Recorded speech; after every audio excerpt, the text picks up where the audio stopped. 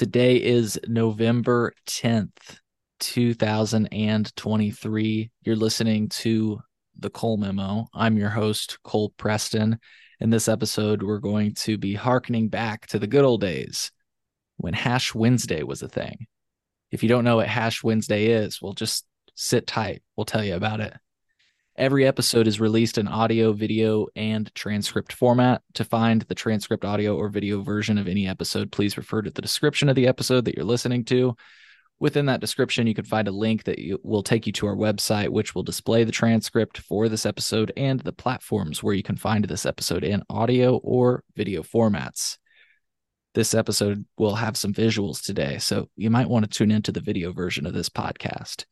If you're unable to locate the episode description on whichever platform you're listening from, simply note the episode number and visit thecolememo.com. From there, you can find the corresponding episodes, and then you'll be able to find the audio, video, or transcript version. You might also find any links that we reference during the episode so that you might be able to do your own research. Super important. If you're not listening to this episode of the Cole Memo on Patreon, then you're listening to this episode a little bit later than our patrons.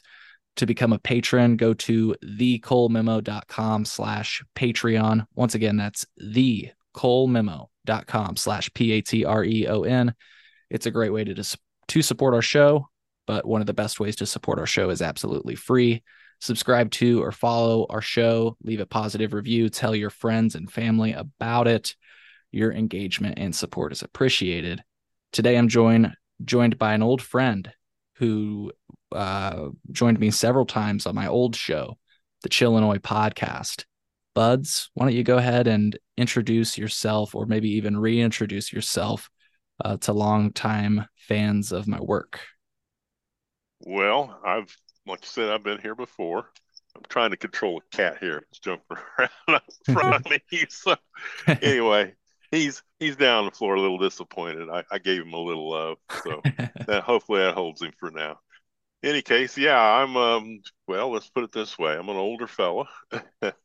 I've been around for a long time, including for relatively early editions of Hash Wednesday.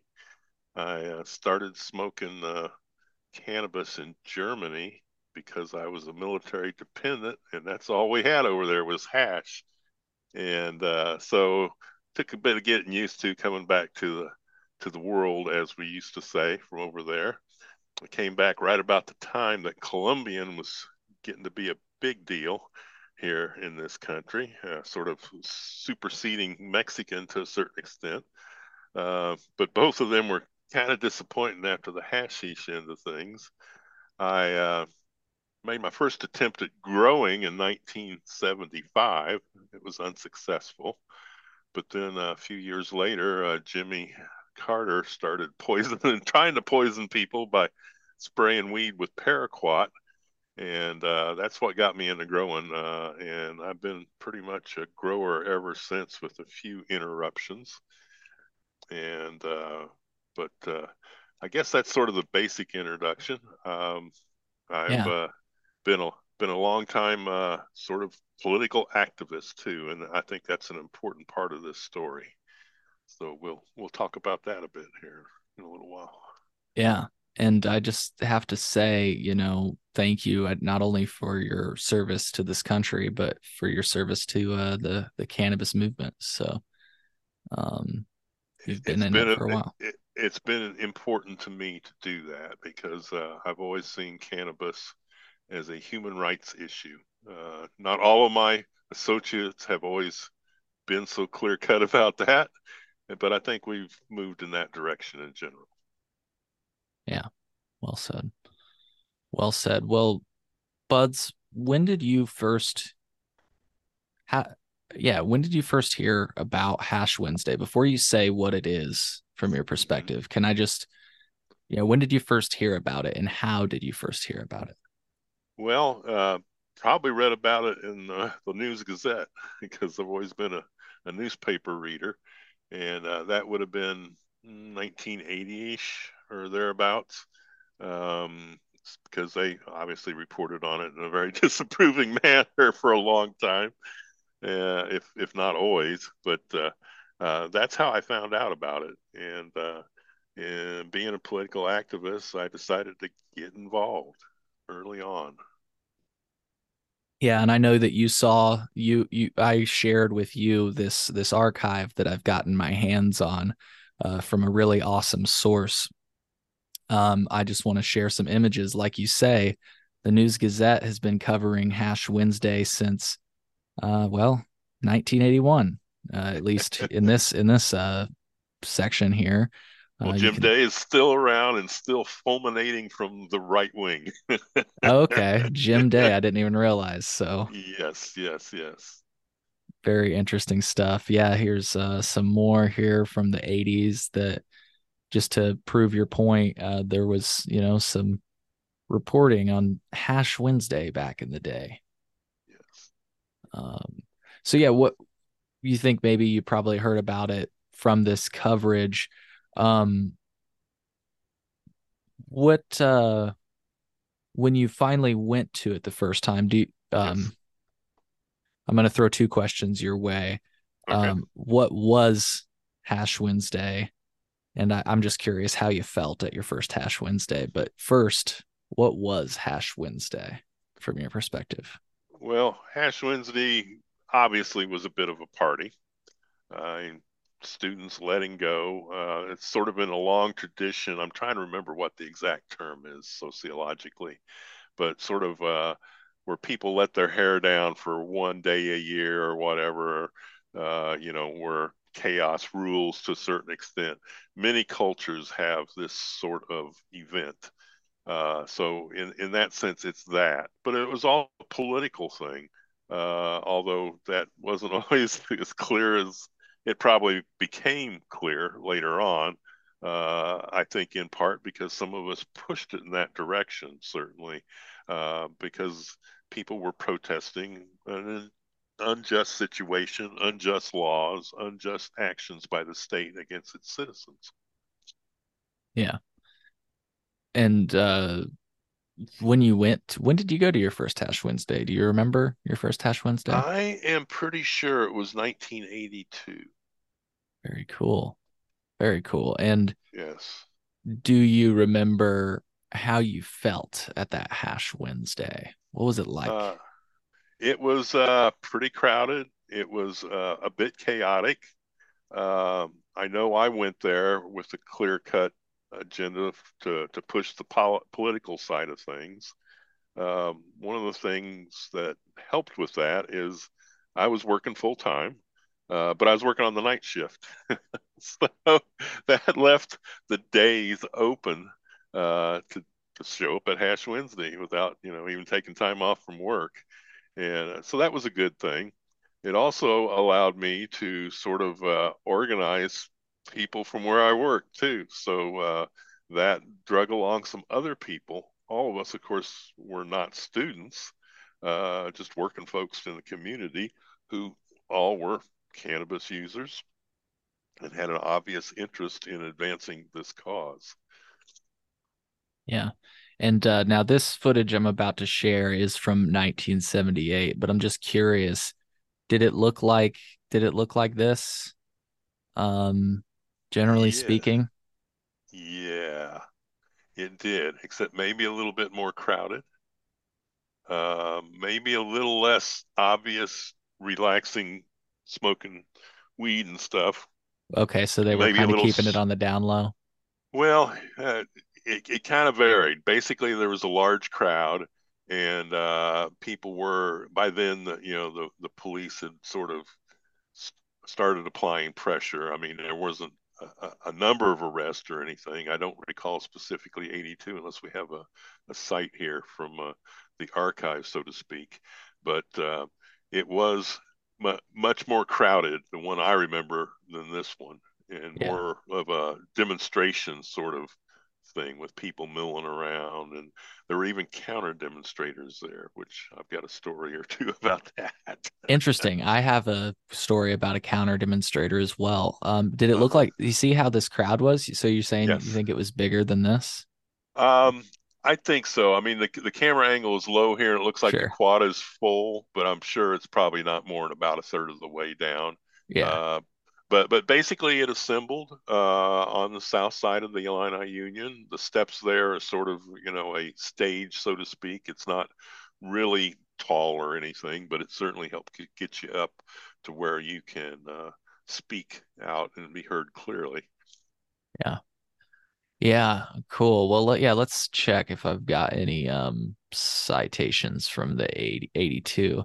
I've only got a letter to the editor, Hmm. which is about a squad that Champagne was going to roll out. I don't know if you know anything about that. And I've got a big article from, I believe, I don't know, it's from the News Gazette, but I believe it's about something that Rantoul was doing with regard to making paraphernalia Uh, illegal. well, one of the things, and I'm not sure about the exact timing on this, uh, this is a little bit after what I'm going to recall here. Um, in, I believe it was 1978. Mhm. Basically, there was a head shop that was right outside the gates of Chanute Air Force Base up there. I mean, right outside in the sense of about 10 steps outside the base gate.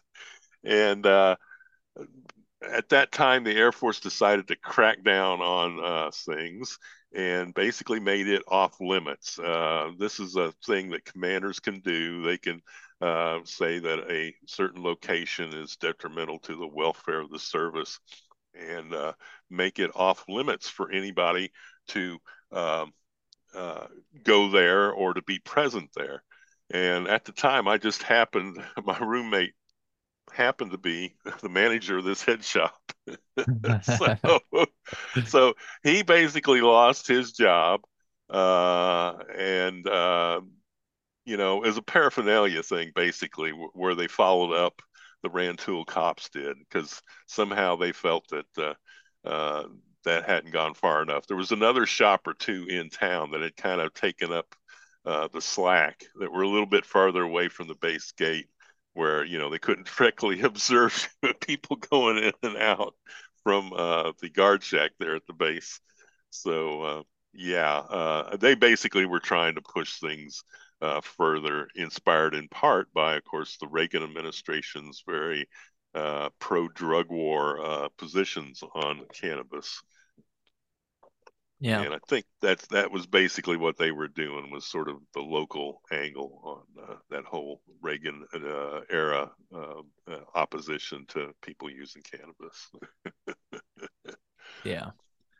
Yeah, and not to hop too many years ahead, but another thing I have from the archive that I feel like you might be able to recall is this Mm, drug testing phenomena. yes, Um, yes. Well, this was one reason that motivated my fellow workers to join me in going to Hash Wednesday, was because we were sort of the objects of such policies. They wanted to scare people on the job, to use employers as agents in their drug war, to enlist them in pursuing people. Um, the one thing to be understood about drug testing, as it basically existed then and pretty much exists now as far as cannabis goes, it does not indicate a current state of intoxication. right. It indicates that you might have used a drug, or cannabis anyway, in the past. In fact, it might have been a month ago.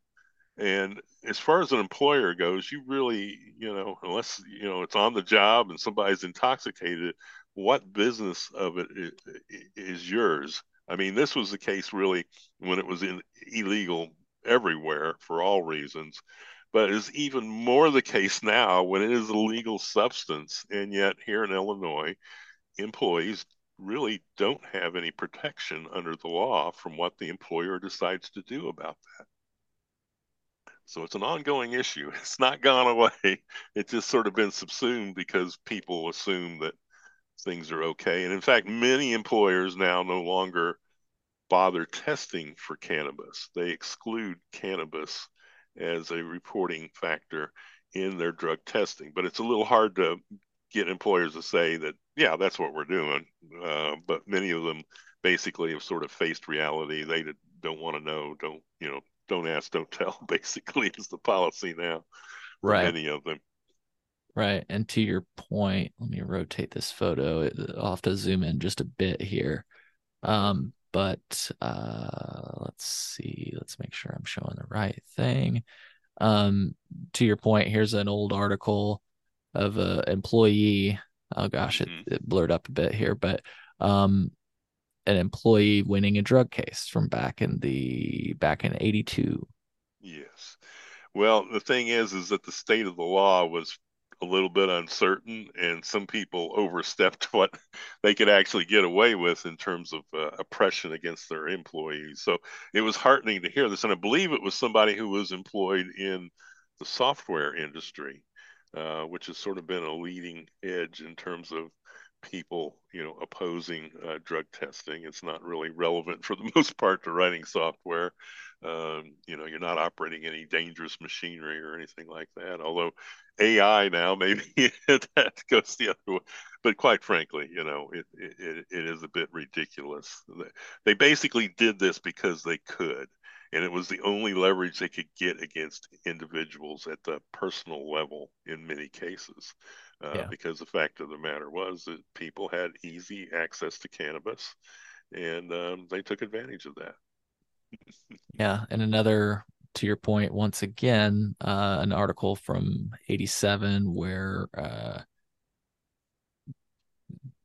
the idea is rejected of worker drug testing because you know such testing provides no, as you said, no information about mental or physical impairments that may result from drug use, nor does it indicate patterns of use.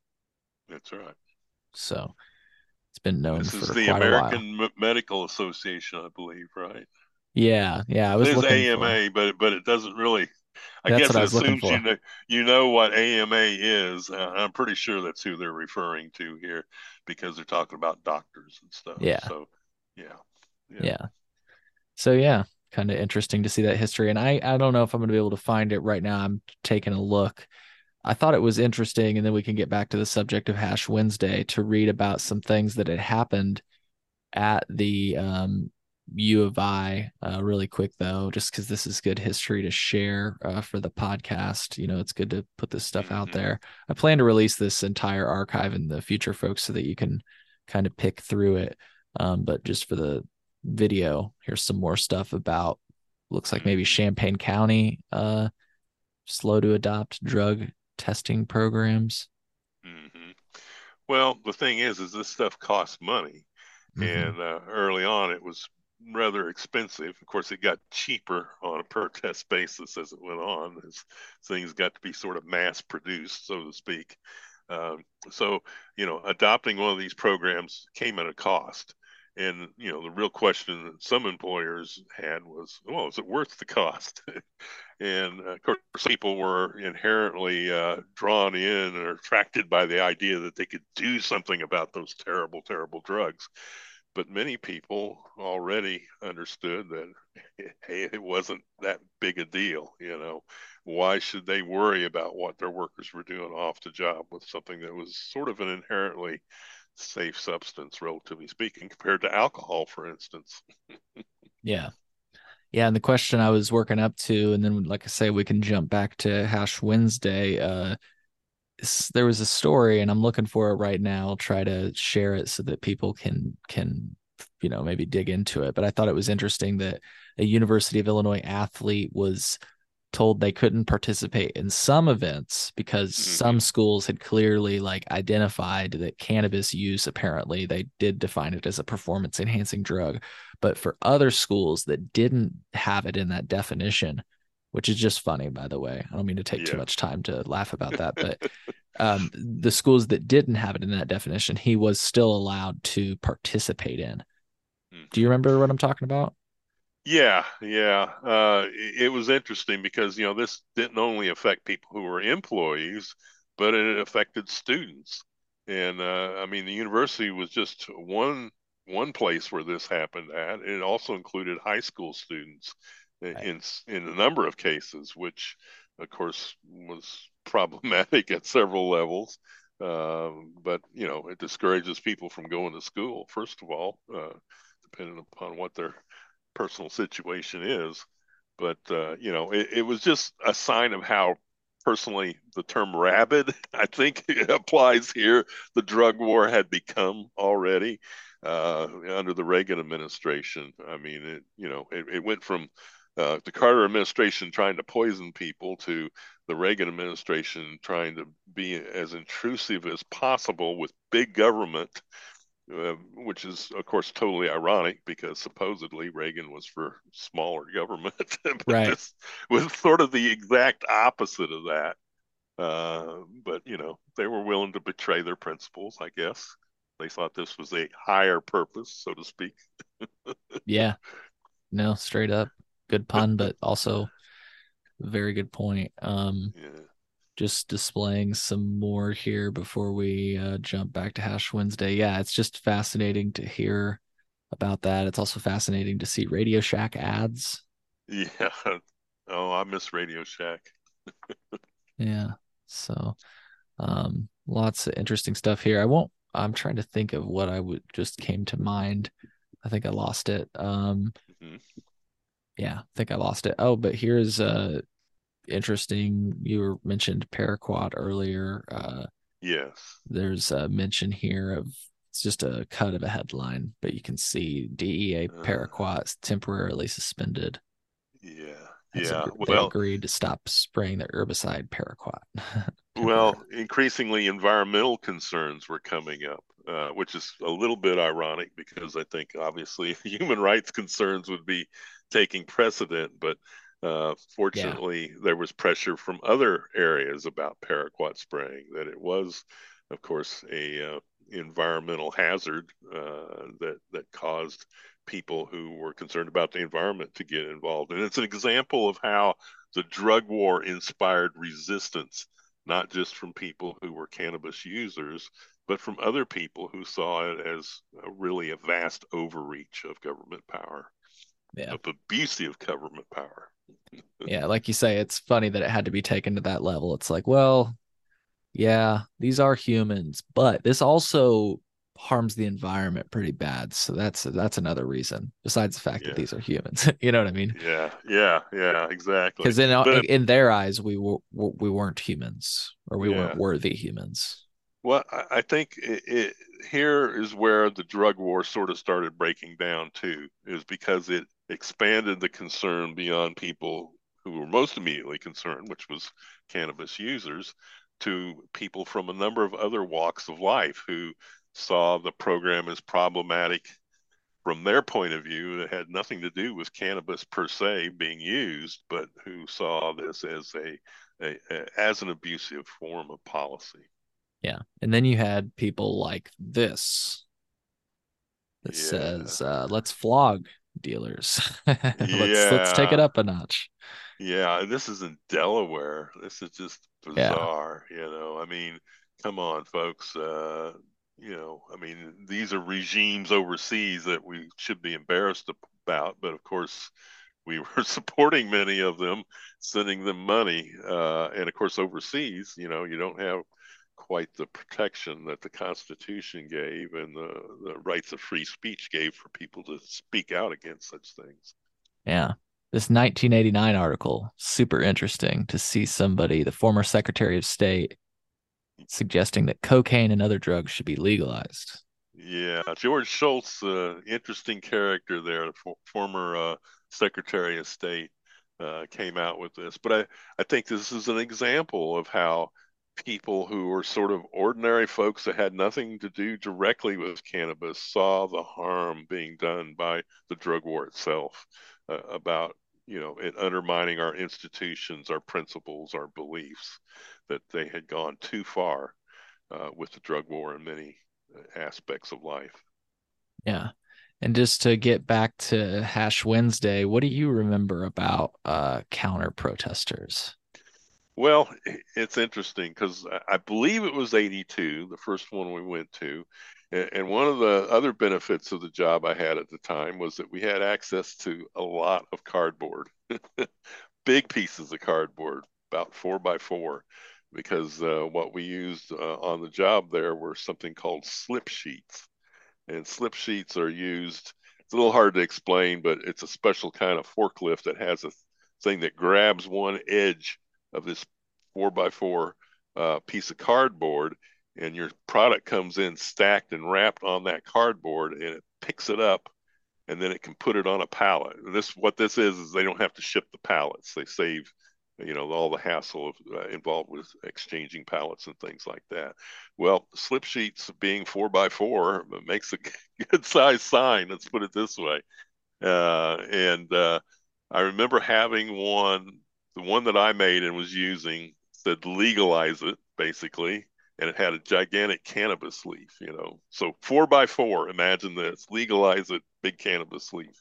Well, there was a local preacher, well, he was a preacher himself, but he was a son of a guy who organized sort of a right wing church here.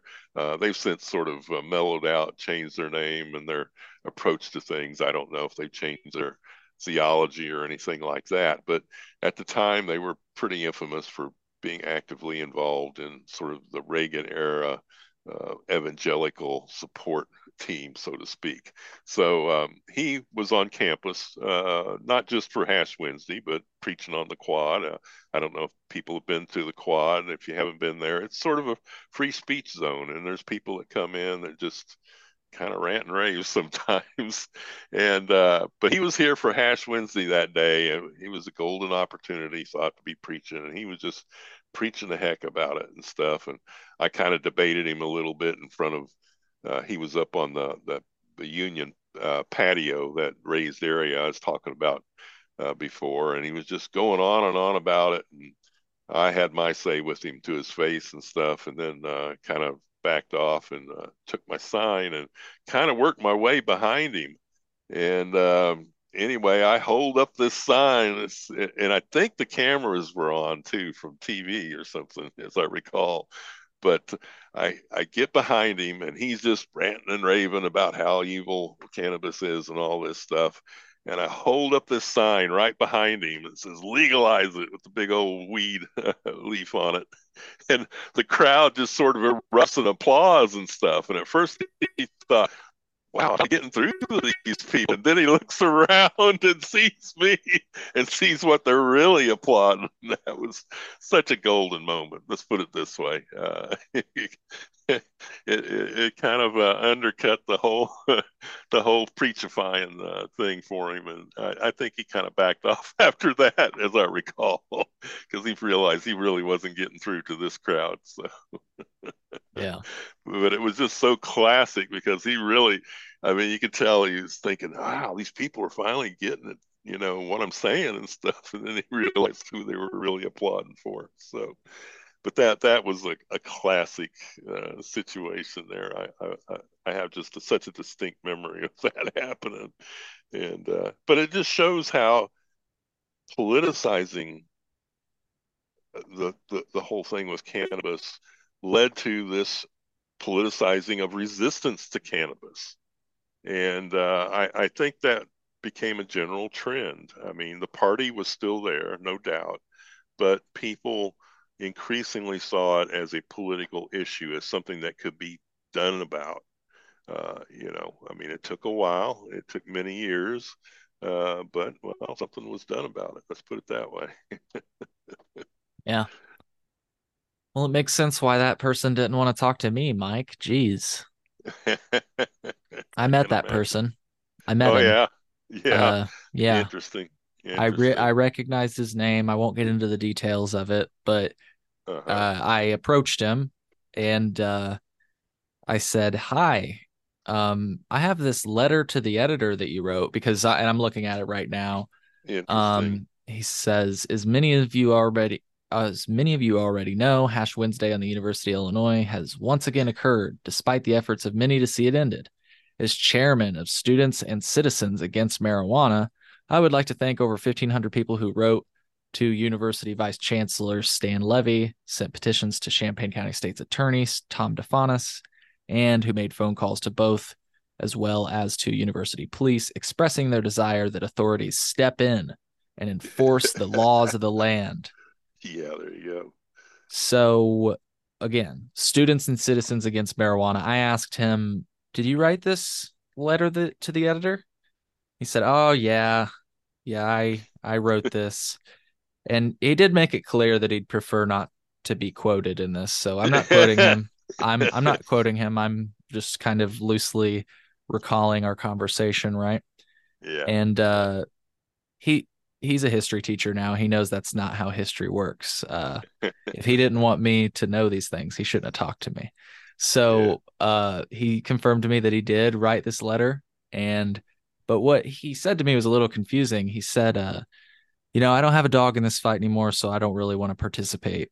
Um, but he's like, my protest was not about marijuana. It was about the fact that the university wasn't enforcing the rules equally. And I said, but your letter says the issue of marijuana is not only a moral and ethical one. Do you still believe that? And he said, look, my ideas may have changed since I wrote that letter. And I said, perfect. Let's talk about this. And he said, I'd rather not. He said, here's the thing. I don't care about this anymore. And I said, what do you mean? And he just said, I just don't care about this anymore. But I'll be honest with you, buds, the way he was saying, I don't care about this anymore made me feel like he still kind of cares about it. But, He cares that he lost. Let's put it this way. right. So just I found it interesting, that not only that he didn't want to participate, but that he seems to like I don't know, he seemed to not remember exactly what he was fighting for because what I'm reading him saying, his statement is that he thought it was not only a moral and ethical issue but a matter of health. But when Hmm. I spoke to him, he said it's not so much about the marijuana itself, it's the fact that the university had rules and they weren't enforcing them, and I think the rules should be enforced. I'm just like, okay, Rules can be changed. Let's put it that way. That's right. What if also an aspect of things that I think he just did not consider that possibility. Right. To loosely quote Dirty Harry, it's what if the law is wrong? There you go. You There know? you go. So And when you have thousands of people saying the law is wrong, then their views need to be considered. yeah. So well, thank you for telling us about counter protesters. That's the first time we were able to, really talk about that. Because it sounded like maybe they were. So did you say maybe he kind of gave up after that? Did you not see much of them, the counter protesters after that whole Well, incident? I think they faded away. Let's put it this way. In part because well, in a few years, the university did kind of crack down. So I guess he got his wish temporarily, certainly to a certain degree. But I think people realized that it was going to happen regardless at all levels, even people who weren't supporters of the idea. So that just needed to accept that fact that there were these people out there, which is an advance because at first they kind of like pretended like, well, these people are very marginal. There's very few of them. We can oppress them, suppress them, whatever, without consequences to society. And that turned out not to be the case. Yeah. What do you just referenced the crackdowns of let's call them the crackdowns of 1988. What do you remember about Yeah. this? Well, by that time I was working days. And so I don't recall being there, certainly for this one. I do recall reading in the paper and I go, oh no, this is bad. But it was also a very marginal activity in terms of the police actually doing anything about the average student out there participating. I mean, they certainly kind of swept in and tried to disperse things and stuff like that. But well, just didn't work. Let's put it this way. I mean, it made martyrs out of people. If you want to consider that, and anytime you're making martyrs for the other side, you're really not advancing your own interests. Let's put it this way: in a free and democratic society, because you create resistance, more open resistance that is attuned to um, being tough and holding your ground and being stubborn. And I think the organizing that followed this is a good example of how this stuff backfires. Yeah, very. Yeah, okay. So that makes some people happy Right. who are calling for that sort of thing to happen, but it also breeds resistance. Let's put it this way: oppression always breeds resistance. Yeah. It's just crazy to look at this image. Like, I wonder what this guy's thinking right now. Like, yeah, we got him. Yeah, yeah. Let's put it this way. This was very token because they could do no more than arrest a few people while hundreds, if not thousands of people right there were doing the same thing, you know. Yeah. Uh, I mean, it was very much the sort of thing where people who were there, who witnessed this, thought, well, this is pretty ineffectual. I mean, maybe they're trying to scare us, but I'll just be a little bit more careful. And yeah, well, that's what people did. And the party and the Hash Wednesday organizing went on. And it went on. That's right. You can see here this woman was hurt in the pushing that occurred. You can see the Yeah, police going through the crowd here. And I'll bet you, yeah, they weren't just, oh, excuse me. Oh, excuse. I'm sure they were no, shoving people. yeah, yeah, undoubtedly. That was the way it operated in those days. And certainly against people who were considered outlaws. Right. Right. So, yeah, now we kind of step into the days of Joshua Salone, who I actually had on the podcast, folks. If you'd like to listen to it, definitely check out my episode with Joshua Salone. He'll be pictured in some of the things we talk about, and I'll tell you the episode number here in just a moment. Um, it is episode number 12 with Joshua Sloan. It's our Hash Wednesday episode. And yeah, it's good stuff. So, speaking of Mr. Joshua Sloan, I'll show a picture of Joshua. And actually, it was funny when I showed this picture on the podcast with him. He said it brought back a lot of memories because he remembers this shirt that he had. Yeah, This yeah, Ron sells crack. that's all right. I think that's what it says. Ron sells crack. Somebody Something sells to that crack. effect. Yeah, Yeah. yeah, So, and he actually told us a very interesting story based that he recalled by seeing this shirt. Folks, yeah, I'm not going to get into it. Check it out. It's funny how seeing things like this, a shirt you used to wear will bring back memories. yeah. What do you remember about these years? What do you remember about the days of organizer Joshua Salone and people that worked with Well, him? as I mentioned, I was no longer generally. I mean, I had to take time off work to go to Hash Wednesday, which I did sometimes. I don't recall exactly, but increasingly, I had work to do and stuff.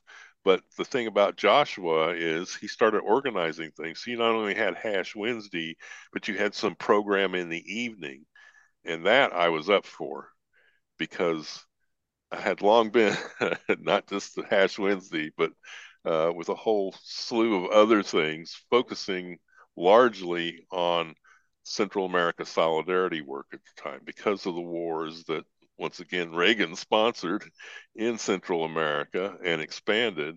This was something that I was very much involved in. As an outside agitator, so to speak. That's sort of that old condemnatory term. But it was something that I did because I believed in it. And this sort of rubbed off. I mean, he recalled a demonstration that occurred during Bush's campaign for president in 1988. And by that time, I'd kind of gotten to know Josh pretty well. And basically, in addition, of course, to all this protesting and stuff, I was also, well, I've been growing for a long time. And I decided that that was one contribution I could make was other than cardboard, like we see here. I'm pretty sure I got this piece of card. This is a bit of packing that's sort of corrugated and thick, not a slip sheet, but I'm pretty sure I got that piece of cardboard for him, and they did wonderful Nice. things with it artistically. So, Yeah. because I was just thinking, well, it's a good stiff thing in case it rains, it'll hold Uh, up better. But him and his friends managed to turn it into this wonderful cannabis leaf. But going back to the situation of how politics came into this, I mean, he showed up for this Bush. It was some sort of fundraising event at the hotel that was Yeah. there at that corner, and there was Secret Service around because Bush was vice president and stuff. But he had made up these little packets, as I recall, that looked like bags of coke, Yeah. basically, and he was throwing them out there. But a bunch of my friends, my associates, and I were also there, and I was kind of going back and forth between the two things because I mean, on the one hand, my companions were all out there protesting because of Bush's involvement in the Central America debacle, you know, and Iran Contra was still fresh in people's minds, and this was before people had discovered that basically some of the people that the CIA was assisting were also people that were involved in bringing crack to the streets of LA. To just sum it up, in case people have not heard that story, because the Contras, in addition to taking money from Uncle Sam, also helped finance their operations by smuggling coke. So, not all of them were, but some of them were apparently. And in any case, uh, this was something that where the two areas of protest overlap. Let's put it this way, Yeah. because we were certainly most people at that time. I mean, weren't really so much cannabis specific, but they were certainly seeing the drug war as an extension of this general trend of making war on everything that the Reagan administration was known for.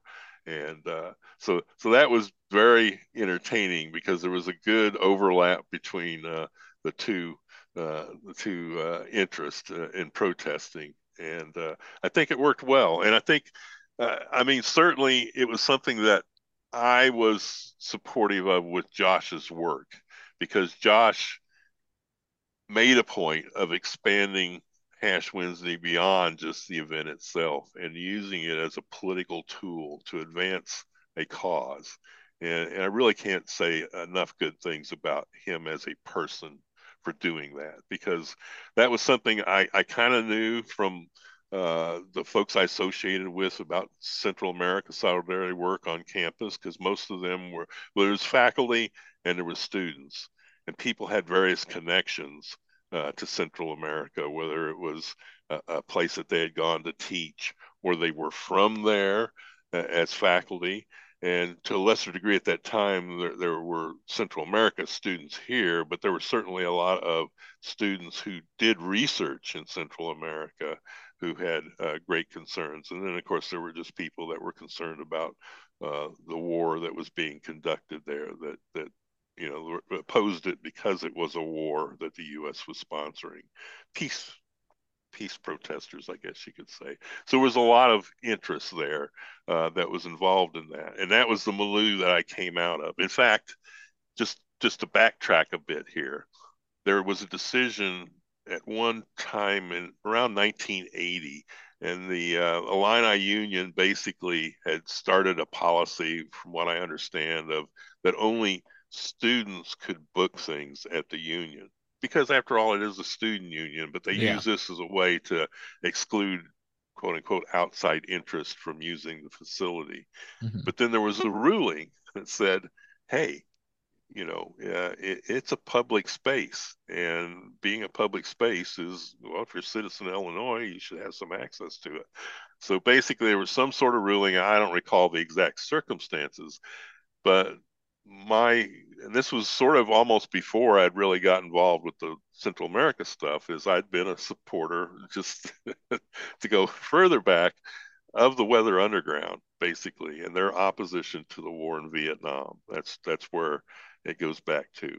But the thing is I kind of came along at the tail end of that, where the FBI was crushing them down, and just not too fine a point on it. These folks did set off some bombs, but they were very careful never to kill anyone with the exception of a few of themselves when a bomb unfortunately went off that some people were building. But, in a sense, it's what people call terrorism today. But on the other hand, it was also very much founded in a culture of protest. They weren't trying to terrorize anybody, they were trying to change policy. Now, of course, the government now defines terrorism as any action designed to coerce the government about policy. Well, elections do that all the time, and well, we don't go after those folks. Well, Right. some people do nowadays, the way the Republicans are trending. But let's put it this way: in general, we don't see it that way, and perhaps I mean, perhaps these people overdid things. I'm not sure.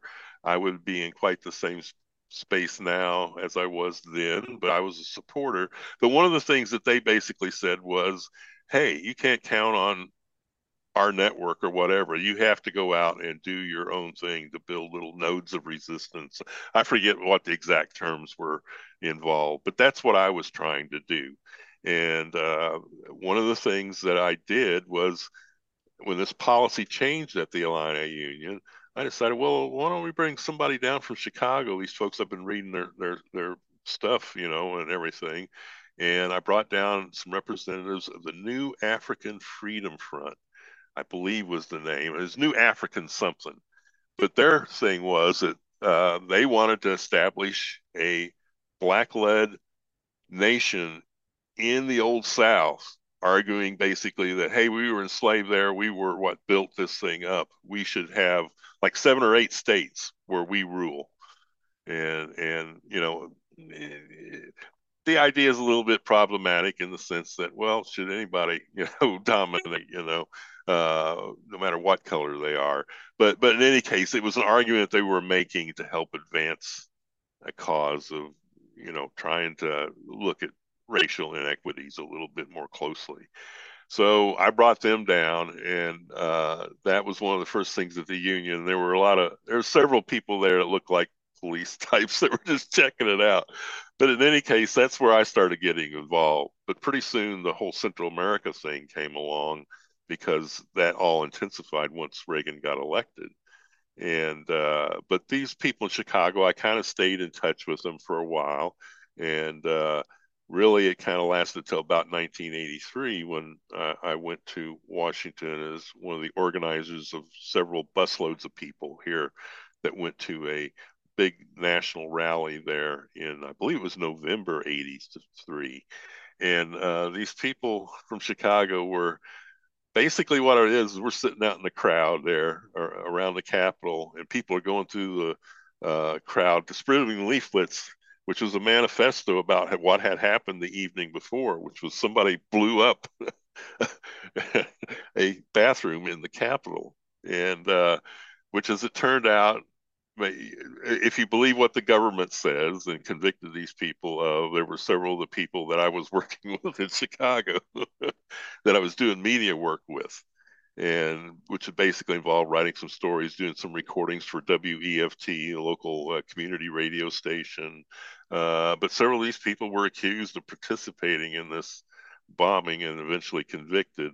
And but these are the kind of people I was hanging out with, and in a sense, to me, the whole Central America work, and then when it came along, Hash Wednesday, were all extensions of that. Now, the Hash Wednesday thing wasn't a typical thing. In fact, some of these people were very anti-drug themselves, oddly enough, because they saw it as weakening, the focus on political revolution or something to that effect. And in fact, they tried to recruit me, and it was like, well, I kind of knew that side of things, so it was like, my folks are a little bit different, okay, and what I believe in is a little bit different. So, uh, and that was one thing also with people here locally. People saw cannabis as an issue as being problematic because it was that sort of thing that COINTELPRO, which that term I don't think has come up yet, but Josh was talking about it to a certain extent, and maybe some other people I think had touched on how drugs were used by the police to help suppress political protest of various kinds. So a lot of people were very leery of that, including one very good friend who's on the faculty here. And at that time, they kind of looked down at that whole idea of what I was doing there on the side as being, yeah, we're not interested in that. That's just a problem and stuff. Interestingly, and I made a comment on the Danielle Schumacher episode of this, which I believe was the first one.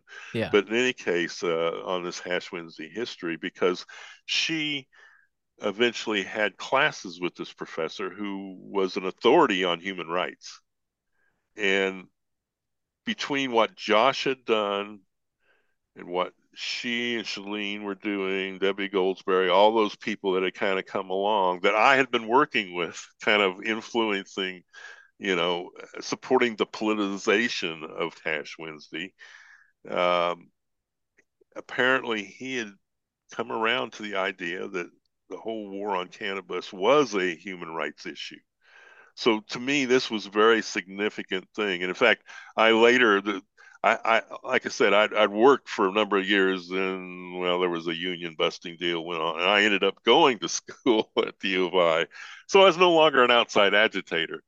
But anyway, I took this class on human rights because I just wanted to see how he was teaching and stuff. I mean, it's not that I needed the class because I had gone through a lot of the experiences that he had in forming his opinions on a lot of this stuff. In fact, the second time I went to Nicaragua, we were going to meet up. My significant other at the time was a Guatemalan woman who had her own connections to revolution there, and I won't discuss that any further. But this professor was down there with his significant other, and we were going to meet in a certain town in Nicaragua at a certain time because we knew our tours overlapped. And like we're in this hotel that we're supposed to meet at, and there's a power outage, but I could hear his voice. So, that's where I found him. Here miles from home anyway. Wow. So we had a good relationship. And it was something that it took him a while to come around to. And it was very satisfying to take that class and have him say some positive things about the resistance to the drug war, finally, because that convinced me that he had really kind of changed his thinking on that and accepted that, it wasn't just a threat to the movement, that, people were getting involved in this, that could be used against us. But it was also because I think society had changed too, that society had begun accepting that resistance to the drug war was legitimate. And I think that, those twin things, I think, probably brought him around. Not having directly discussed this because of, well, several reasons. I mean, I just didn't want to push the, hey, we changed your mind sort of theme too much. But I think we did. And I think it was due to the politicization of the efforts made by Josh and the folks that followed on after him that made a difference in the world. And that just shows you how history is made by people. People oftentimes think of history as sort of a dead subject, but we were clearly making history there. And I think the archive that you're pulling stuff out of is sort of a record of that. I Yeah. mean, in a certain sense, you had to have been there, but in a certain sense, remembering it has a power that I think is not to be underestimated. Well said. Yeah, here's Josh Salone here. I believe he said this is Debbie Goldsberry, who I've gotten in contact with. We'll be having her on the show Oh, excellent, excellent. to Yes. talk about what she recalls and everything. I wanted to share that. I also wanted Mm-hmm. to share.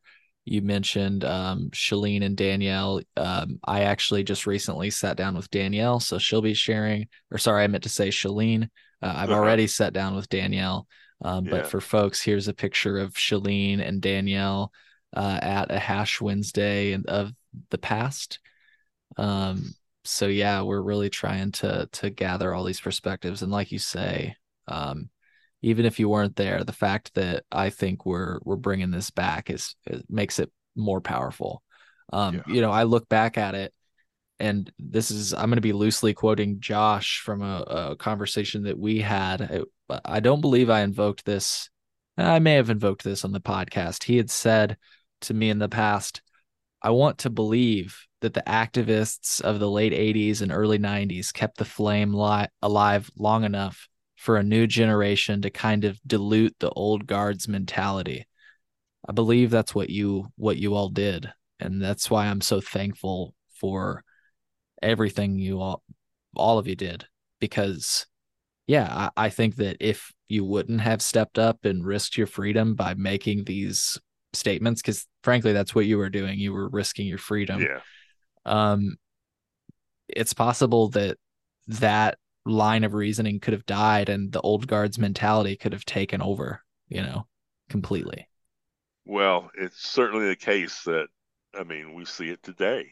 I mean, not to put too fine a point on it, I mean, abortion as an issue.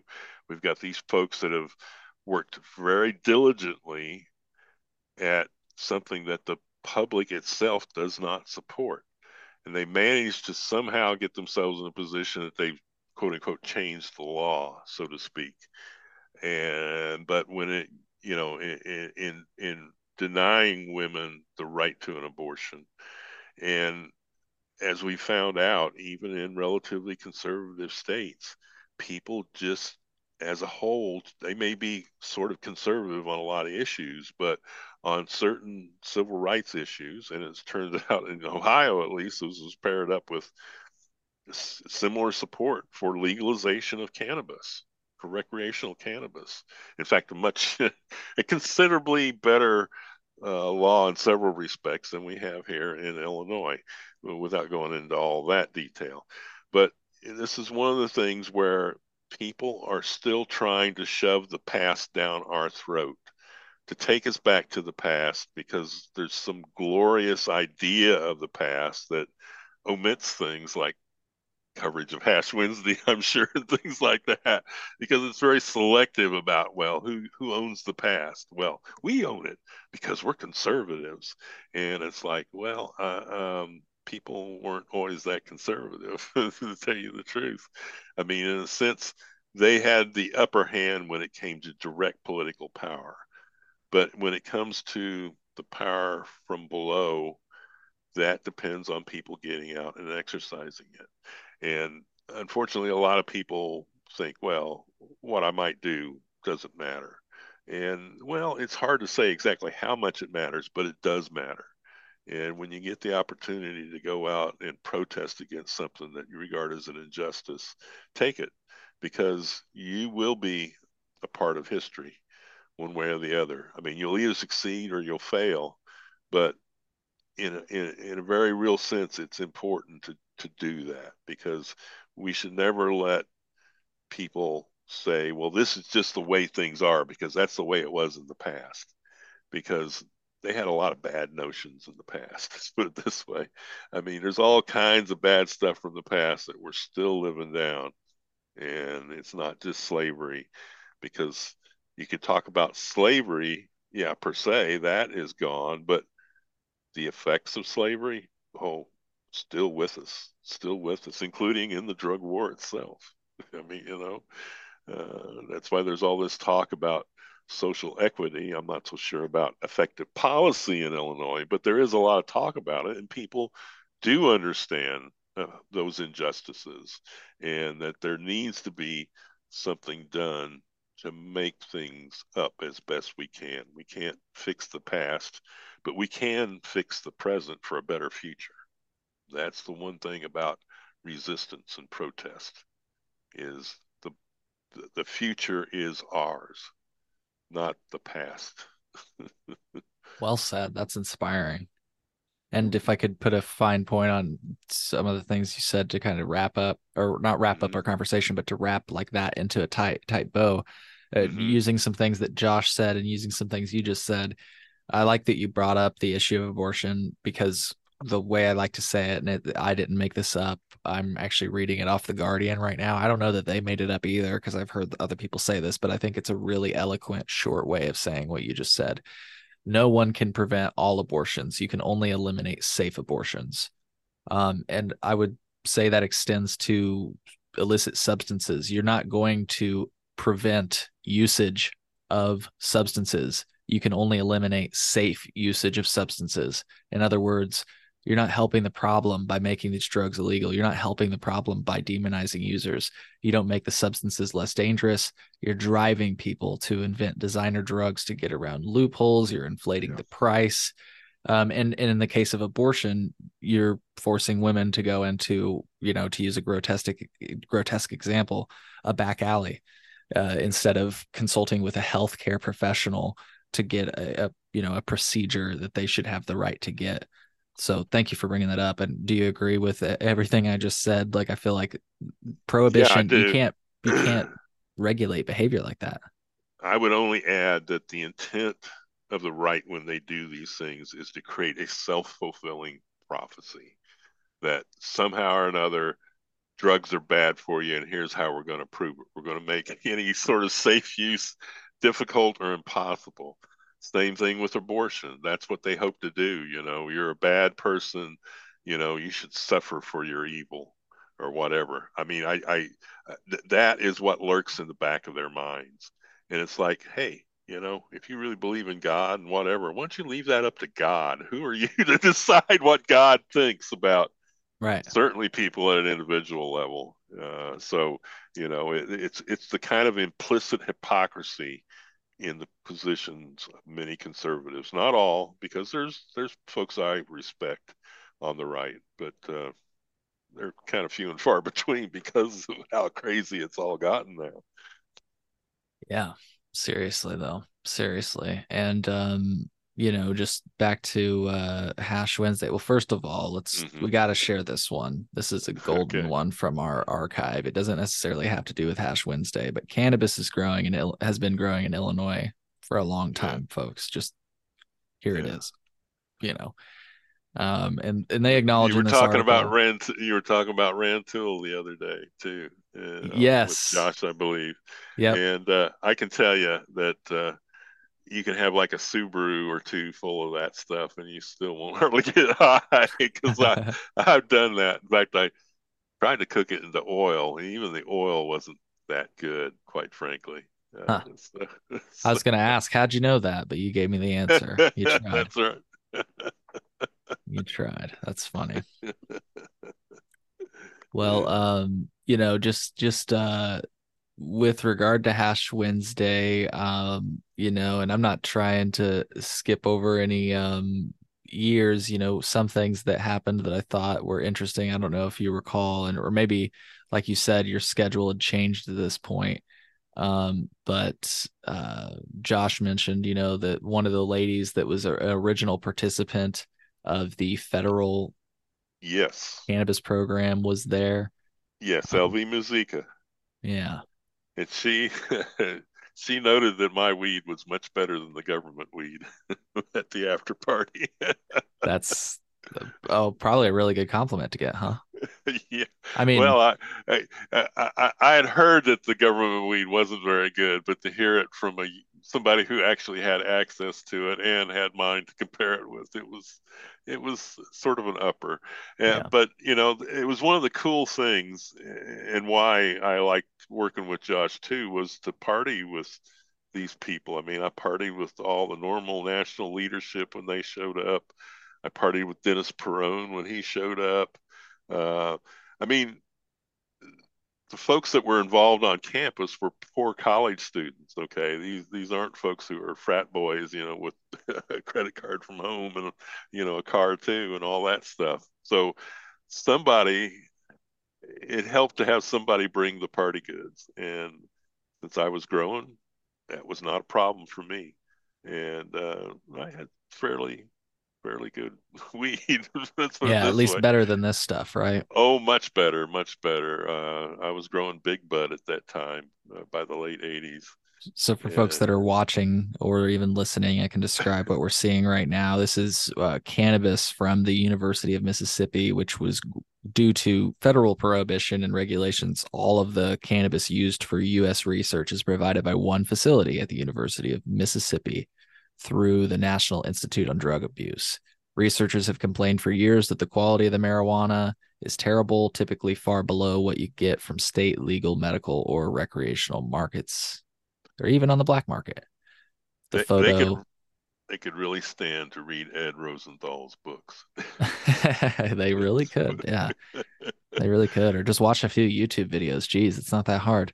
That was Um, one of the more fulfilling events I went to too. That was from the era with Danielle and Shalene, was that they brought Ed Rosenthal to campus, and he was on a book tour at the time, and signed a copy of his book for me, and I had a little interaction with him. And he's a great guy. I mean, he's very genuine and real. People are always curious about. Well, he had a column for a long time in High Times, and he's gone on to other things now and stuff. But I can highly recommend his guidance if you're growing, whether it's small or large.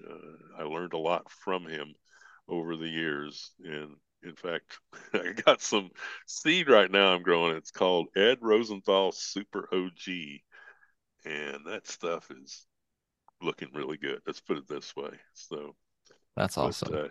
yeah, yeah, Yeah, I'm just showing Danielle and Shalene right now because that's cool to yeah. hear that they were bringing in big time people like that. I think they even mentioned like people like Keith Stroop, however you Yes, say his last name, yes. would come through town. Well, this was something that started under Josh, and he not only brought people here, but helped leverage their presence here in the Midwest by hooking them up with folks through the whole sort of network of people in Wisconsin and elsewhere in Illinois, and I think Michigan too. There's not really much going on in Indiana, speaking of the native Hoosier, but yeah, bringing these people into the Midwest also helps sort of raise the profile because people always sort of assume that it's those crazy people on the coast, that do this sort of thing. And no, we're here too throughout the Midwest, and bringing those sort of people out helped raise the profile of the cannabis movement. Yeah, yeah, well said. And you know, there's so many other memories I can touch on, but I want to ask, coming into today, were there any memories or significant moments or incidents that stand out from your experiences that you really wanted to maybe share that you've seen some of the episodes Mm, maybe that hasn't hmm been shared yet? Yeah. Well, I one of the things I think we covered a lot of them, but one of the ones that, at least for me, was kind of transformational was when Dennis Perone came, because he had kind of helped medicalize cannabis in California. In fact, it was an ongoing project at the time that he showed up here. And just discussing that really kind of changed my thinking to a certain degree about cannabis, because, it is medicine. And one of the things is along uh, the late 80s, I got hurt on the job. And I eventually discovered that cannabis worked quite well at treating my condition. Let's put it this way, without going into the whole medical history of everything. And this was something that was just starting to form in my mind at the time.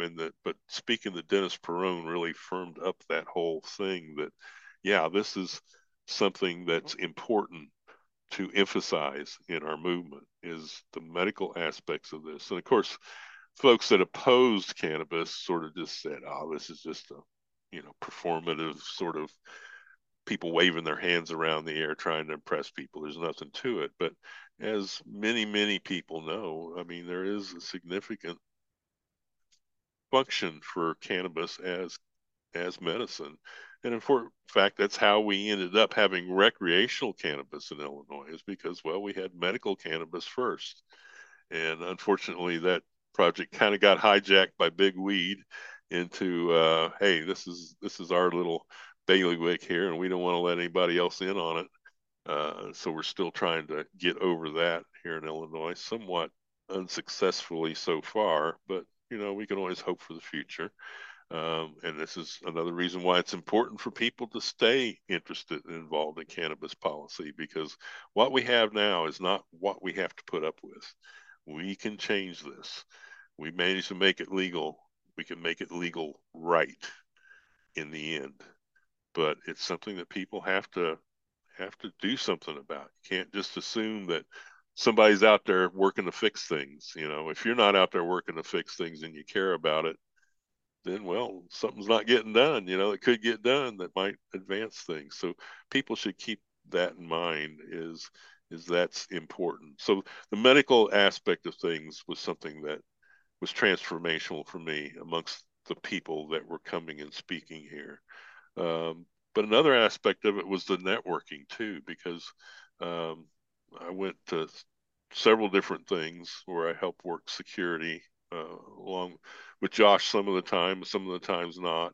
But that was very satisfying too because it let me help, you know, the politicization of things because these festivals as they were. I mean, they were sort of like a weekend long Hash Wednesday, but conducted under other pretenses or whatever. But I they always had a political aspect to them. I mean, they were sort of like Hash Wednesday in the sense of, well, people are going to be out there doing it, obviously, but it was also something that kind of forced people to resist because I mean what you had was state police and all kinds of other police and they would like sort of surround the roads leading into one of these festivals. Yeah, there we go. Yeah, this one's in Ohio, and um, I think Josh was a little bit confused about we met when I was up at one of the weed stocks, I believe it was in Wisconsin. We ran into the woman of the couple who was organizing this thing here, but this was in Ohio, and I think they saved the farm eventually. In fact, it may have. I know Wavy Gravy, I think, has a farm somewhere around Athens, and this may be what this property ended up as. I'm not sure. I started looking into it one time and wasn't able to resolve that, but it was an interesting property. I went there and worked security, and then I worked. I got appointed director of security for one of the ones that I was there for it anyway. But yeah, it was a couple that got busted by customs. Once again, going back to paraphernalia, interestingly enough, and this was after, as part of Reagan's drug war and stuff, they passed a paraphernalia ban from being imported. So all of a sudden, various pipes and other things that, could be quote unquote defined as paraphernalia became illegal. They didn't have any drugs on them. There was no drugs in them. Nice, clean stuff. They got a bunch of stuff that they had bought in Afghanistan and were importing it. And basically, they got busted. And this new law, this was along about the time that was it Tommy Chong got busted or something for, they got busted for selling pipes domestically. And this was about the same time anyway. These folks got busted.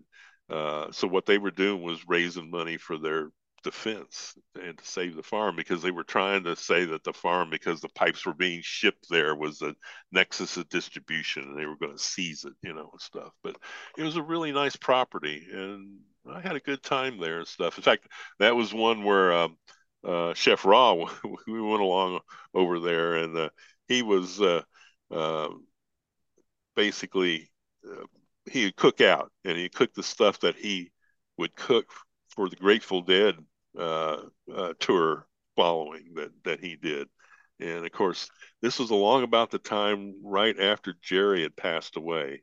And to a certain extent, people were trying to reinvent, what that whole scene was going to do.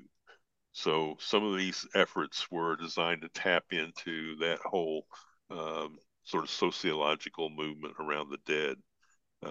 But yeah, very interesting stuff. And but they had this really strong political component about ending the war on cannabis, and it was good. It was good to help with that. It was very satisfying work. Another thing is I'm kind of into radios, and I was able to bring along basically radios to help work security and stuff like that. And Listening to the local PD, make sure well, they're not calling in. there was that too. I mean, that was an aspect of, like, for instance, the demonstration that we were talking about earlier on the Bush campaign where Josh was throwing those baggies. I mean, I was basically monitoring the whole thing from where the plane touched down at Willard to them coming up to the hotel. So basically, I could cue people. Well, here they come, Wow. and to monitor. Well, you got to remember this was back in the day before everything went digital and got encrypted. Uh-huh. And if you knew the right channels, you could oftentimes learn a heck of a lot. Let's put it this way. Cell phones were just then coming into use, and the two people that tended to have cell phones a lot were narcs and drug dealers. Right. So, and at the time, you could still listen to phone calls in the clear. And yeah, that that was something that was helpful around anything that had to do with the police and stuff up until I was in the late 90s, mid to late 90s when digital and encryption and stuff all started coming down. But like the local Task Force 10, the folks going after all them big drug dealers and stuff. Well, let's put it this way. I basically listened to pretty much everything that they did because I had the one, it was in Illinois State Police. There was a certain channel, 154.95, that was sort of like the main, the main thing for doing surveillance on. And you learned a lot about what was going on locally. Let's put it this way. And you learned a lot.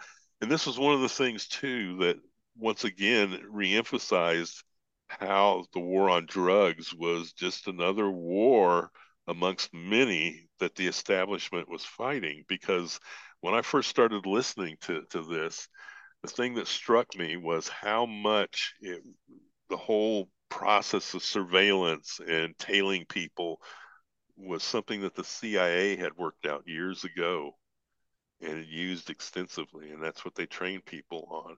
And where I found this out was, oh, what was his name? It was one of the people that was a CIA agent in Latin America, but then left the agency and wrote a book about it. And in any case, he described the whole process of how they tracked down these communist organizers by tailing them, by cars and stuff, and how they would drive parallel roads and use radio to coordinate when people went one way or the other. What you'd have somebody on the tail that you would switch on and off to keep them from observing the fact that somebody was following them all the time. But then you would have cars on the parallel roads to wherever they were. That way, if they turn right or left, you could pick them up and not lose them. So this whole thing was just exactly how they operated here. They were using the same tactics that they used overseas against the people they opposed politically. I mean, because not these folks weren't always communists. So oftentimes they were just labor organizers or students or faculty and stuff. And I mean, it's one of those things that the political repression abroad recirculates back home. And people should not underestimate how much the government does basically the same thing here as it does overseas to other people, where they're not so restricted by the Constitution. Here, theoretically, the Constitution restricts them, but that isn't always the case, I can tell you, based on that. Of course, now they're all encrypted and you can't follow anything, but hey, that's why they're the secret police, is they need to have their secrets because Right. otherwise people might oppose what they're doing and do something about it because theoretically the police are under civilian leadership, but all too often, as we've seen in the case of legalization of cannabis in Illinois, what the state police wants done is taken into a great deal of consideration, whereas what the people want done, what the Constitution would seem to dictate, is often given very short hearings. Let's put it that way. That's why you have things like the 5 plant limit, and it's for med only when it comes to growing in Illinois. The state police oppose that, not just big weed. Big weed, of course, joined in with the state police going, yeah, that's a good idea. We don't want people growing dope willy nilly. I mean, we won't have customers. Well, that's not really the case. I mean, there'll always be far more people that want to go to the dispensary than bother with growing their own. But it's interesting how these interests overlap, and people should really, really question that sort of thing. There really is no good excuse for why every one of us doesn't have the right to grow. You don't necessarily need to grow, but just having that right to grow would have a huge impact Oh yeah. on the whole perception of pricing and stuff like that here in Illinois. Those high prices would soften suddenly. I can guarantee you. Hmm. Yeah, like folks, again, I want to reiterate something you said. Even if you don't want to grow, if you never intend to grow, please fight for home grow because it will benefit you inadvertently. That's right. That's right. Because it is the complete legalization. Earlier, you said, let's legalize it the right way. I say that the way we've done it is legalization. My definition and your definition of legalization is much different from what we've said. I would quote you now. I reference this quote all the time. Buds, do you want to say what I reference all the time? Because sometimes I butcher it, I feel like. Do you know what I'm talking about? Cannabis Yeah. is not Hey, legal until. let me go to my profile so that I get the exact words No right. problem. No problem. Yeah, go ahead and And pull I that will up. I've do that. also got something pulled up that I would like to. I think this is going to be a good way now that we've segued into this subject. I've been Yeah. trying to close each Hash Wednesday with a discussion exactly around this topic because, frankly, I feel like not everything that people were talking about at Hash Wednesday has been fully realized. And that's kind of what we're discussing right now. That Yes, we've that is made right. progress, but we've not made complete progress. That's right. Well, my profile, I think, sums it up pretty well. It says an old weed activist, retired commercial grower, and longtime med patient. Cannabis isn't really free until you can grow all you want and need. Hell yeah. Hell yeah. And, having grown cannabis to make money, I was also, I'm not going to insist that I should have some sort of exclusive right to that. That's just so friggin' bogus. There is no good reason other than the commercial interest of those who support such a thing. There is no good public policy reason for that. In fact, it's positively negative public policy to have that in place. You have a much better relationship to this plant, first of all, as a cannabis user, if you grow your own. It's something that you grow. It's something that doesn't, it demonetizes cannabis for you because if you grow and you can grow all you need, money goes out of the equation pretty much. I mean, you got what fertilizer and stuff like that, and maybe some electric power or whatever, but the whole thing as far as what that huge value is. Of course, the state has an interest in it having value because that's how you get taxes from it. Well, you're going to be able to tax it. I mean, most people are not going to grow their own. Most people would just prefer the convenience of going to the dispensary, but they Eh, shouldn't have to pay out the nose for it. Right. And that's what putting growing in there does is it sort of opens the question of, well, how much is this really worth money wise versus what is its real worth as a substance in and of itself? And they've somehow hyped the value up in order to make business successful or whatever. Well, we have a way of making business successful in this country. It's called competition. Yeah. Okay. And I speak as a leftist. Okay. As somebody who's not a real friend of the market, but on the other hand, why the hell are we doing what we're doing with cannabis in this state by somehow, you know, make let's think about it this way. We have something called public utilities. Public utilities are closely regulated, which is what they argue they're doing with the cannabis industry, but they are closely regulated in the public interest, not in the interest of the public utility and its shareholders, but in the public interest. And we have exactly the opposite in the case of the cannabis industry in Illinois. It is managed in the interest of the industry. And that is ridiculous. I'm sorry. There is no excuse, including the social equity excuse because this undermines social equity. Social equity would value not capital and capital investments because you don't have that as a social equity licensee. What you have is sweat equity. Why don't we have a system that values sweat equity? You get a license, you go out there, you plant it, you harvest it, you sell it.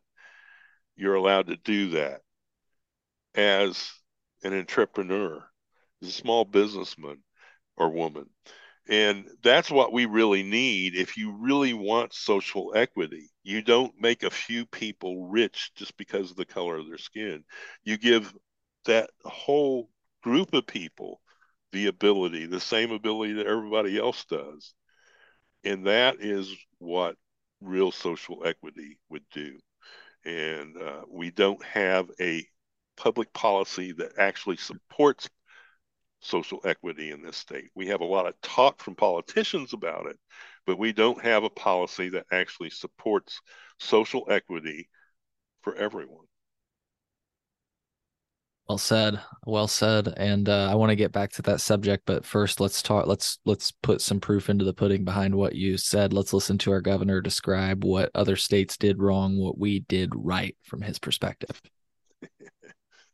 In hindsight, a lot of states got it wrong on licensing because their programs ended up with the unintended consequence of a consolidated marketplace where only a few profit.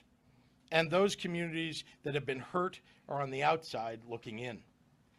To start, for those who want to get a license, we're creating a designation for social equity applicants. But remember, one of the reasons that that we have had some challenges has been because we've been so focused on equity. Now, what I mean to say is I know that there are people who write about this, that there are other states that have opened up the number of licenses to hundreds and hundreds of licensees, and they have more dispensaries open than we do. But the reality is that we've limited the number of licensees in part because we wanted to make sure that the social equity licensees had a fair shot in the industry and they weren't just edged out to the very end and by having too many dispensaries in the market so that people can't make money, entrepreneurs who open places like Ivy Hall. So I'm in many ways I think that what you all view as a slow plodding process is also one that ends up with the right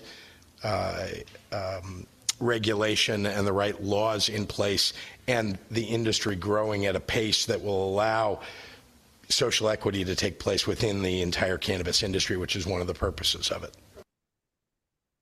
Yeah, well, whatever. Uh, all I can note is that what he describes as being problematic is exactly what is problematic with the cannabis industry in Illinois. They are using social equity to disguise the fact that they basically allowed what he says they opposed to happen in the beginning. And they are unwilling to challenge that directly. They're willing to say, well, we'll try to make up for it with social equity. But, they basically gave it away to a bunch of white folks right at the beginning. And what they need to do is to go back and re-examine that original decision, re-examine the whole decision to have a limited licensing process, because that's what they're trying to do is they're trying to sort of carve off a little bit of those limited licenses for social equity applicants. But that's not what's going to help ensure equity. What's going to ensure equity is allowing people to make it on their own and to not depend on the government, running a lottery for a very few people, relatively speaking, to have access to this industry.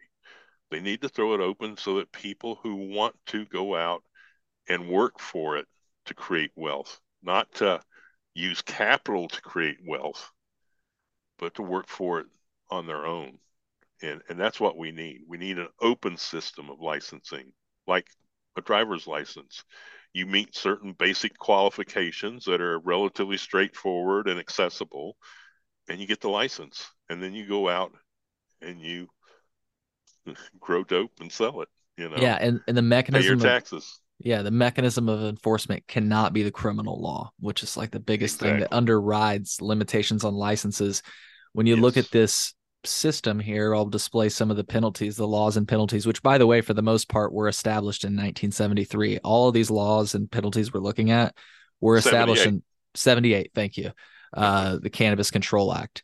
Um, Basically, the only thing that changed from the CRTA is this here, and then of course medical patients can cultivate. And I want to take on a common misconception. Some people will read this and say, oh, if I grow 5 plants or less for personal use, I'll just get a $200 citation. Well, folks, if your work, I just have to say, if you're worth a lick of salt and you grow 1 plant, you're probably going to fall in this range when it comes to your possession. And if you look at what the penalty, and I would even maybe go here, depending on how they weigh it and Yeah. how early they weigh it when you get in trouble. You could fall into this range, and you're not talking just a $200 citation. You might get the $200 citation, but when you're talking possession, you're looking Yeah. at this. And this is what defense attorneys tell me you need to be wary of. This is where Yeah. you're going to get in a lot of trouble. They might even hit you with sailor trafficking because it looks like they think, they can. That's the thing. It all comes down to Well, they an could hit you with a sailor trafficking charge to get you to plead guilty to the possession charge. It would still be a felony. Yeah, I it all comes mean, down to discretion, is my point, though. yeah, An officer that's could right. just say, well, this guy's obviously trafficking. Why would he need 2,000 to 5,000 grams? Right. Hmm. Yeah. So, folks, here's my thing. Governor Pritzker tweeted this yesterday, and I'm not going to get into too much to what he's talking about, but he says that Illinois is the home of an equitable legal cannabis system that does not disregard the injustices of the past. I think that's precisely what this system does. It Yeah. does disregard the injustices of the past because of the fact If you leave that that in place. all of these. Oh, sorry. Did you want to see that picture again? No, no. Yeah.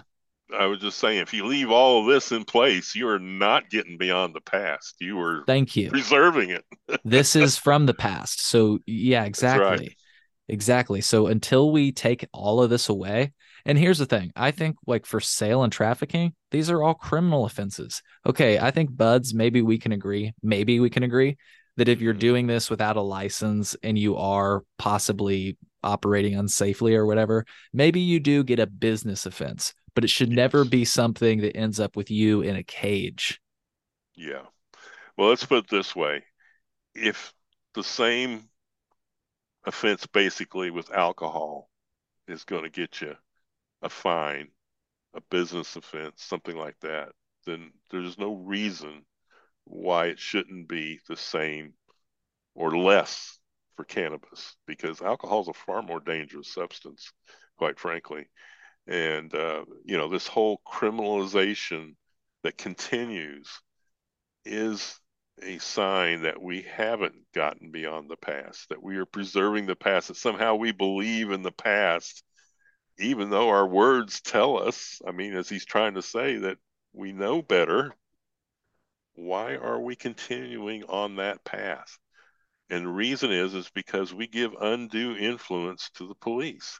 They somehow still think that the police have something to do with this or should have something to do with this, and that's just nonsense.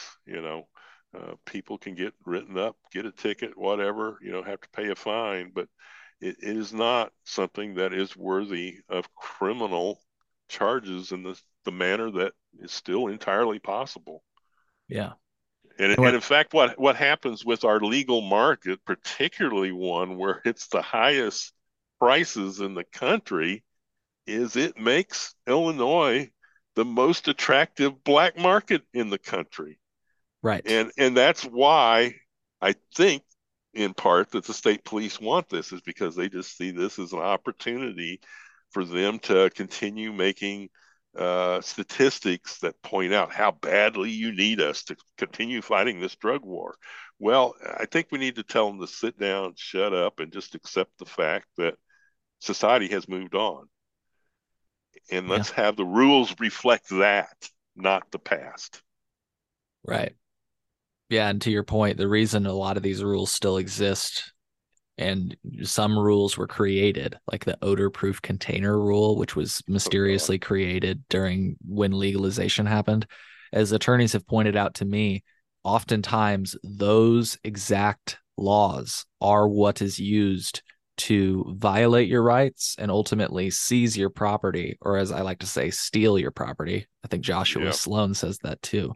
Yeah. Um, yeah, that's how, so that continues to this day. So they very much have an incentive to be able to continue doing this. It's literally how they get a lot of money for the department. It's, they steal really nice cars and they can sell them at an auction. Um, I have heard them discussing who's going to get which car. mhm. Back in the old, this is one reason why it's encrypted because they don't want you to hear them talking about that. Not only extended to cars, but to girlfriends, which is just kind of Wow. disgusting. But yeah, whatever. But yeah, that's what they don't want you hearing when they scramble stuff. Yeah. So I've been asking the people, and I just came up with this question with Shalene. So I've been asking, did people forget about Hash Wednesday? And I want Hmm. to give you the opportunity to respond to that because I still think it's a valid question. Do you think, in light of everything that still exists, maybe people forgot about Ash Wednesday? I don't think it's so much forgetting as people think that we're past that. Yeah. And Amen. I think that's wrong, but I'm not sure that Hash Wednesday would be the right method now to approach what we need to change things.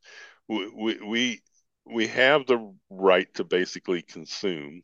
To be consumers is basically all that they legalize. You got legalized as consumer, but not anything else. Yeah. Because big weed needs its customers and the state needs its taxes, so we need consumers. So that's why we have the very limited legalization that we have. But I think we need to take on this whole notion that the governor is promoting that somehow we're getting past the past here. We need to pressure our representatives because this is something we can do openly now. We don't have to be ashamed of being cannabis users. And one thing to keep in mind too about this whole tax situation, because they take in more in taxes now on cannabis than they do with alcohol. But paying taxes gives you credibility, gives you an interest in how the system is operated, gives you the right to complain and to say, hey, things should be different. It legitimizes what is already legitimate, which is, pressure to change bad laws. But this really is something that we should keep in mind is that we do have the power to change this and we shouldn't tolerate it. We should resist it. And one way to do this is to start, putting candidates. I mean, mostly it's Democrats, and because it's a Democrat majority, that's how things are the way they are. There are Republicans out there who support this, although I don't know, they've kind of moved on to other crazy stuff, a lot of them. But I can remember, interestingly enough, back in the day, Tim Johnson. I wrote several letters back and forth to him, and he was a supporter of doing something about changing the law. So there are people out there. There's libertarians out there. There's people in the Green Party out there. But primarily Democrats is where we should think about applying pressure. And that is to ask candidates, to ask office holders what their position is on things like universal homegrown, about opening up the license system. All these things are things that can be changed. And if they don't give you the right answers, and this keeps up, then we need to start running candidates against them in primaries because making this an issue is a winning issue. I mean, look at what happened in Ohio. And here in Illinois, it's certainly even more strong support. So why are we keep electing people who want to keep so much of the past alive, or at least aren't doing anything about that when they claim to be putting the past beyond us? there is room there for people to run on this as an issue. I mean, it won't be your only issue. You've got to have more than one issue to get public office, basically, I think. But I mean, it's something that people can use in, primary these folks is what it's called. And that's to take this issue and bring it up and to make it potent, to make them answer for that. Maybe to change their position. Even if you don't win, you may end up changing their position because they'll realize that the public supports something else other than just giving Big Weed the keys to the treasury and walking away from it and nibbling around the edges of social equity. We need real social equity so that everybody who has an interest, no matter what, ethnicity they are, what their skin color is or whatever, but to make it possible, because there's a lot of African American people I know that would love to start their own business. But do they have access? No. And they won't have access because the government is concentrating on making a few people rich by giving them a license, by making the license itself something of value. That is wrong. That is not the way to go. We should make what people produce to be what creates wealth around cannabis, not having some piece of paper from the government. I mean, that's just so wrongheaded. It's anti-American, first of all. I mean, speaking as a leftist, it is not how we do things in this country, Yeah. and that in itself makes it insupportable. But it's also the other thing too. Think about it. The family farm is an institution in this country. If we want to talk about things that appeal to conservatives and the conservative approach to thinking about things, what about the family farm? Why is the family farm banned? For most practical purposes, with a med card, you get a little token allotment for your family farm, but it's very restricted. Mm-hmm. Why are family farmers boxed out of this?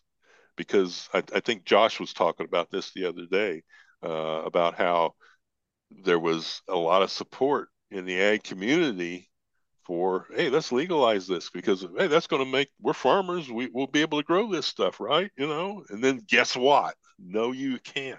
And all of a sudden, those folks have no real interest in what goes on. Why don't we put it back on the table? That right there would get people on your side.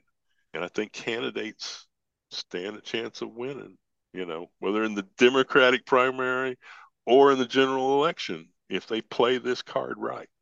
And I think that's what we need to start doing, because if the legislators won't change their position, won't do anything about it, want to keep the status quo, even if they claim they're changing it, then we need people in there that can describe how it's not being changed and how we will change the status quo to a better system. And I think that will get people's votes. Yeah. Well said. And my last question, if I Mm-hmm. brought back Hash Wednesday, would you come? Oh, heck yeah, I'd come. And Just for old time purposes, just to support the youth who will hopefully carry it on.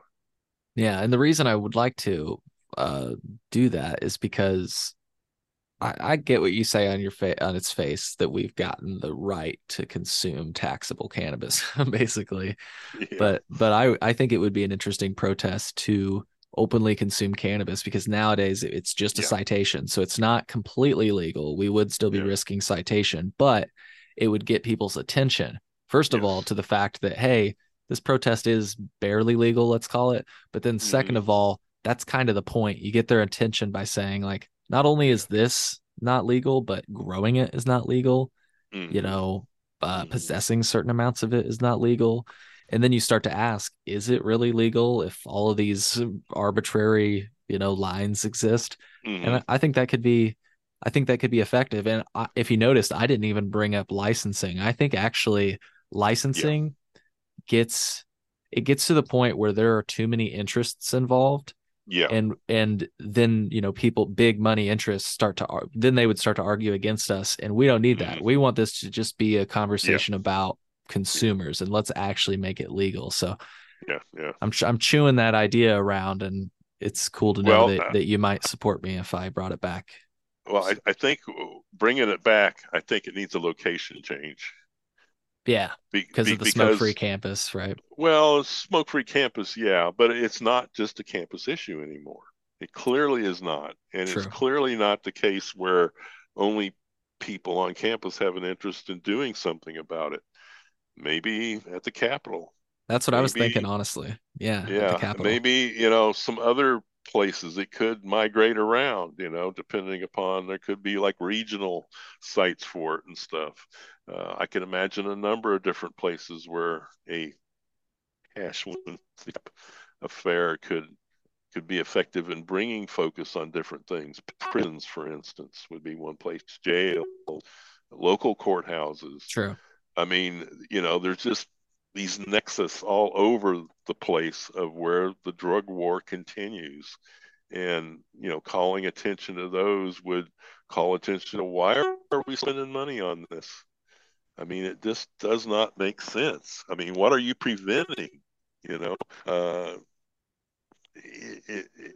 it's a taxable thing if you are somehow breaking the law, but in terms of it being a criminal, the justification for it being a criminal affair is pretty weak at this point. I mean, when you can go down to the store and buy it and what have you, and when we're granting big corporations the right to do what it says as individuals would be illegal to do, is questionable.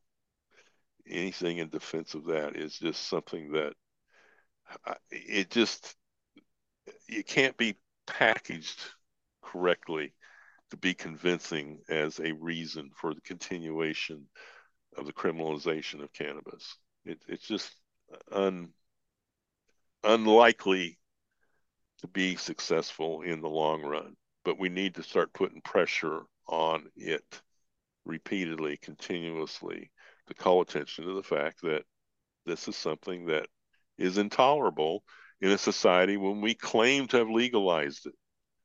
Okay. I mean, most people are not out there thinking about splitting hairs over this. They're like, well, how many plants can I grow and blah, blah, blah. And, that's what they think of as legalization. And, you know, people, people, when they really think about it, don't support this policy. The thing is that the government so far is counting on people not thinking too much about it by giving them, oh, you can go down to the dispensary and get your weed, what have you. Well, the pricing thing, I think, is the thing that really has the most possibilities in terms of leveraging the average person into True. action, because it is something that they're going to be reminded every time they go down to the dispensary until something changes. And it's ridiculous. It really is ridiculous. There is no reason that is a good public policy reason for it being expensive as it is.